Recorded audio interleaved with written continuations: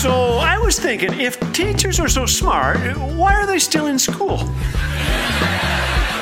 Thanks for joining us today. You're listening to Laugh Again with Phil Callaway. I can't tell you much of what I learned in school. I can name teachers and tell you that without exception, they were long-suffering people. But I can't tell you what a Pythagorean theorem is or a differential equation. Don't ask me about the value of pi, unless you're talking about raspberry or chocolate. I can't remember most important dates from history class, nor the atomic symbol for oxygen or potassium. A friend said, "That's okay, Phil." Then he laughed. Okay, I still don't get the joke. But there are a few things I learned that are still with me today. In chemistry class, I learned never to lick the spoon. I learned to cram things into my brain the night before so I could forget them just in time for the exam. I learned teamwork on tests. I'm kidding. I only cheated once on a test, and I was forgiven, thanks to Miss Ida Weissmuller. Well, you kids listening, you pay attention, okay? Your brains are sponges. Put good stuff in them. Here are things kids say they're learning in school. Blood flows down one leg and up the other. Dew is formed on leaves when the sun shines down on them and makes them perspire.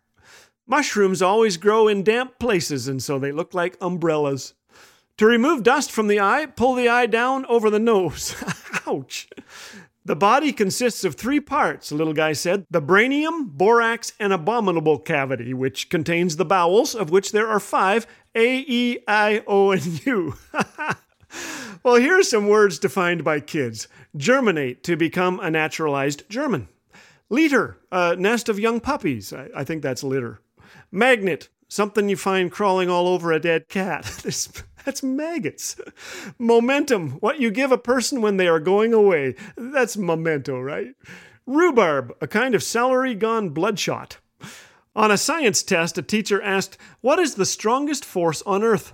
The correct answer is the strong nuclear force. One boy wrote, love. Well, that little guy was right. Love is the strongest force in the world. Stronger than celery, gravity, or a strong nuclear force. How do we know? The Apostle John was called the Apostle of Love. The early Christian theologian Jerome wrote of a time when John was old and frail.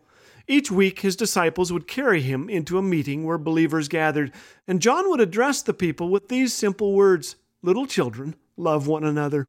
After weeks of this, one disciple asked, "Master, why do you always say this?" "Because," John replied, "it is the Lord's command, and if this only is done, it is enough."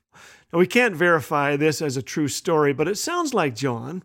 His writings in the Bible are filled with exhortations to love, to turn our back on sin, to love one another, and in so doing, celebrate the greatest love of all. In 1 John 4, John wrote, "Dear friends, let us love one another, for love comes from God. Everyone who loves has been born of God and knows God. Whoever does not love does not know God, because God is love. This is love, not that we loved God, but that He loved us and sent His Son as an atoning sacrifice for our sins." Love is enough to soften the hardest heart. Love never fails, wrote the Apostle Paul. 3 things will last forever: faith, hope, and love, and the greatest of these is love. My old science teacher might disagree, but love is the strongest force on earth.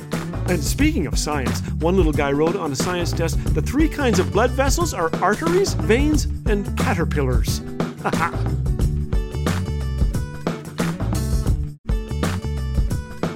We all love a miracle story, so this Easter season, let's rejoice in the most wonderful miracle in all of history. Our Savior conquered death and made a sacrifice that changed everything.